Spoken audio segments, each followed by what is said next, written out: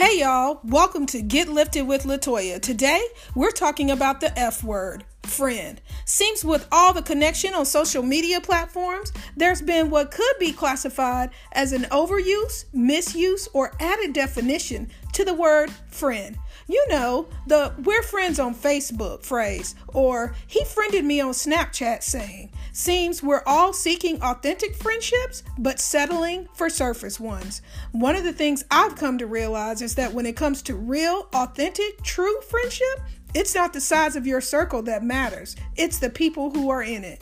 After the break, I'm going to give you 3 things you can do to check your use of the F word, friend.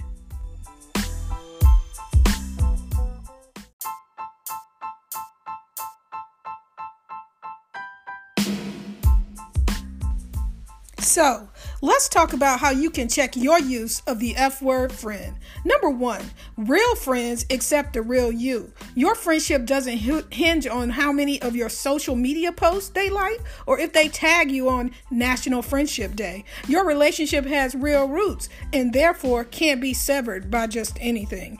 Number 2, it's not about the quantity of friends you have, but the quality of the friendships in your life. Having fewer true, loyal, and authentic friends is better than having a whole lot of fake ones. That's just the truth. Fake friends are a lot of work and no reward, so keep the real ones in your circle.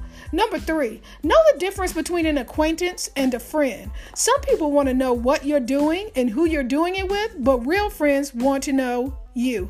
Be clear about that and you'll avoid a lot of disappointment. Here's to using the F word, friend, correctly and building authentic, real, true relationships. This is Get Lifted with Latoya for everyone who wants to listen.